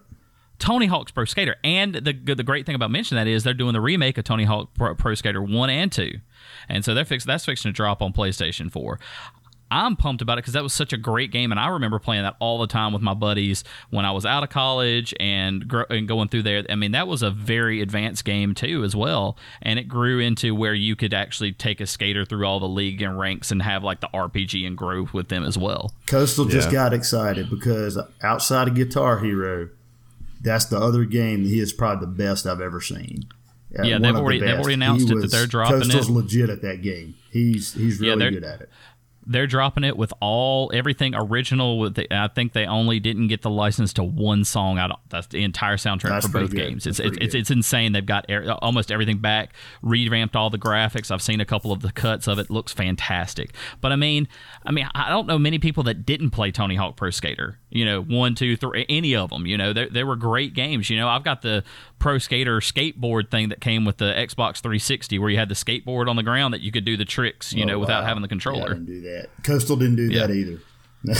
Coastal couldn't do that. He would have broken, instead of breaking somebody else's arm, he would have broken his leg.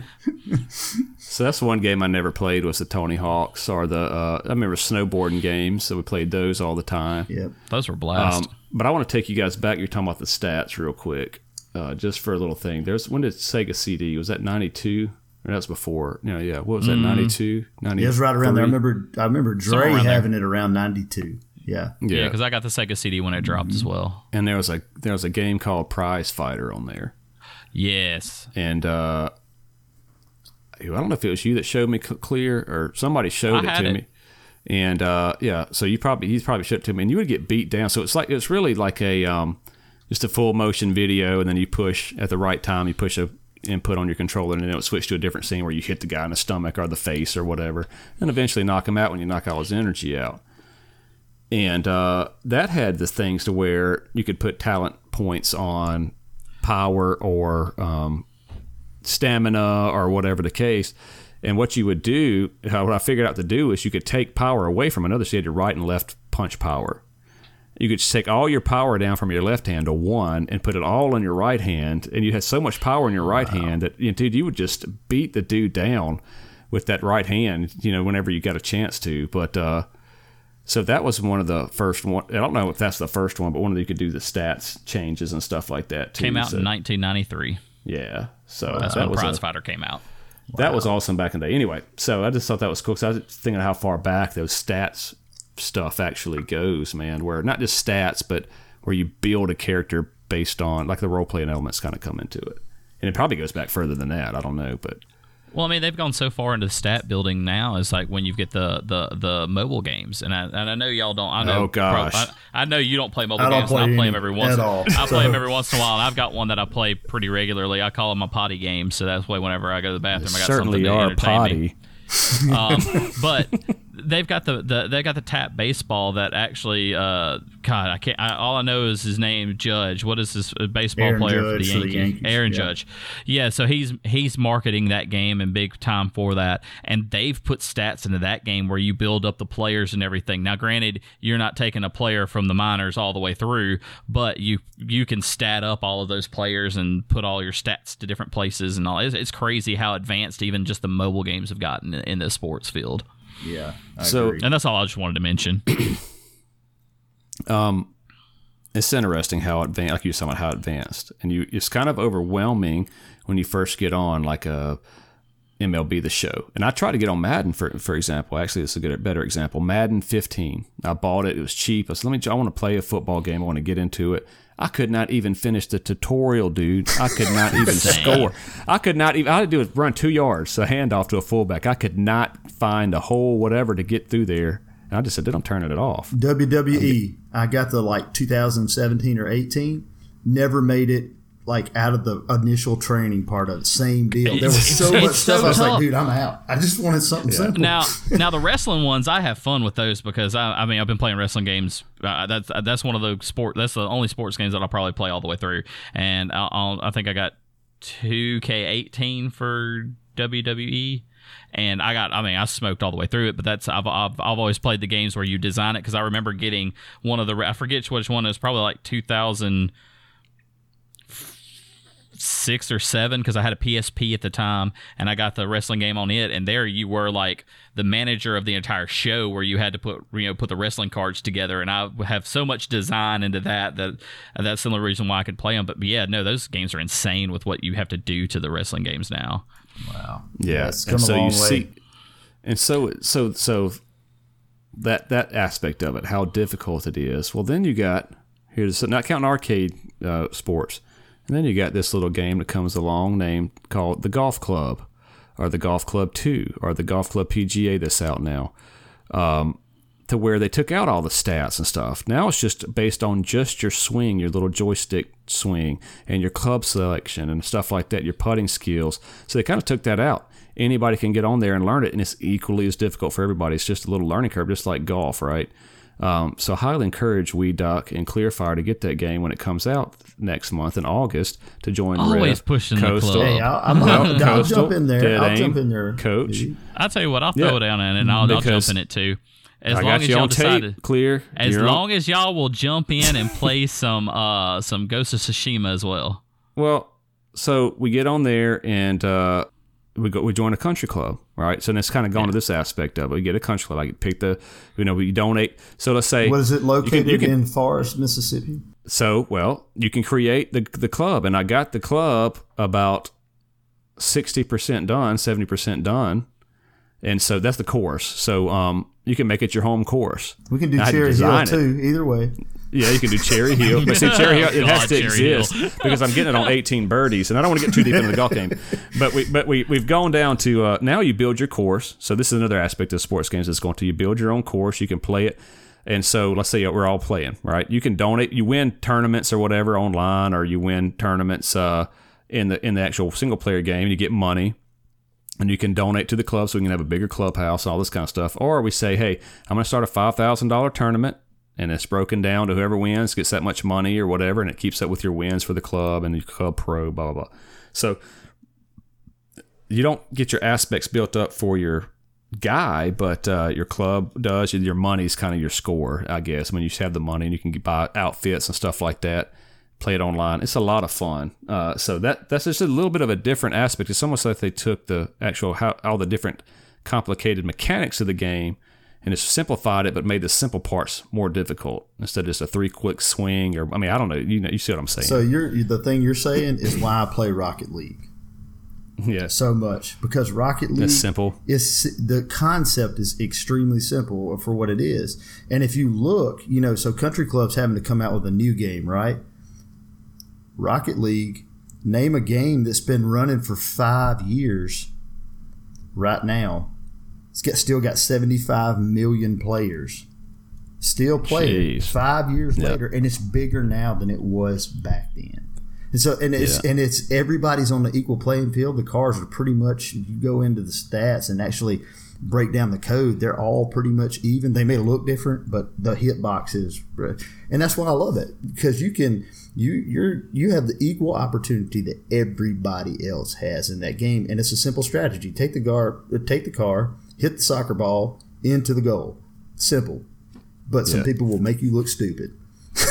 Well, because you can get creative with it. I've watched so many clips on it. I've never played the game, but I've watched so many clips on it. Y'all can play it with us sometime, man. And watching the guys, girls, whoever's playing it, watching these people play it, just the insane tricks they do to hit it. They're riding up the side of the walls, bouncing off of walls to hit the ball at a certain angle to get it into the. It's crazy. There's a lot of physics in it. It's all physics based, but but the concept is simple and it's still going, and it's the only game that I can say that is still going from 5 years ago, and bigger than it was then.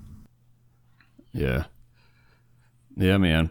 I remember that game came out for free on and then I didn't get it, and noticed that people were playing it and everybody kept playing it. I didn't get it. And so now everybody's playing it still. So it's $14.99, or if you have now, it's free. So yeah, man. Oh, is it free on PlayStation Plus? On now. Or did you say? On now. Oh, now. Mm-hmm. Okay, I don't have now. Yeah.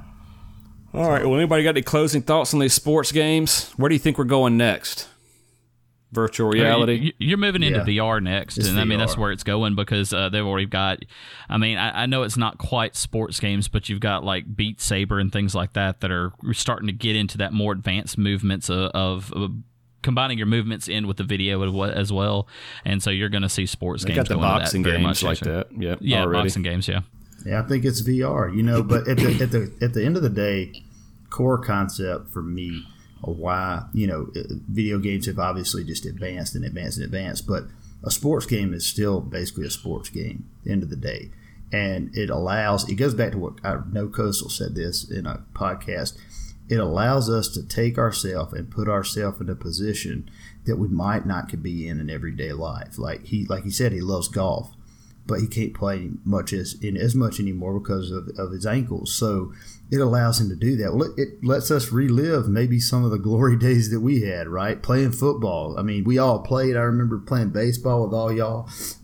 I remember Clear being on the Super Value team. I remember me and Trey Clark and Hollywood used to be out there in the driveway at Trey's house, acting like we were people, on Mississippi State's team and all kinds of stuff. Yeah. But it allows you to still do those things, and that's what I think. That's why it's so endearing, because those were things that people actually did. Nobody was ever in Fortnite.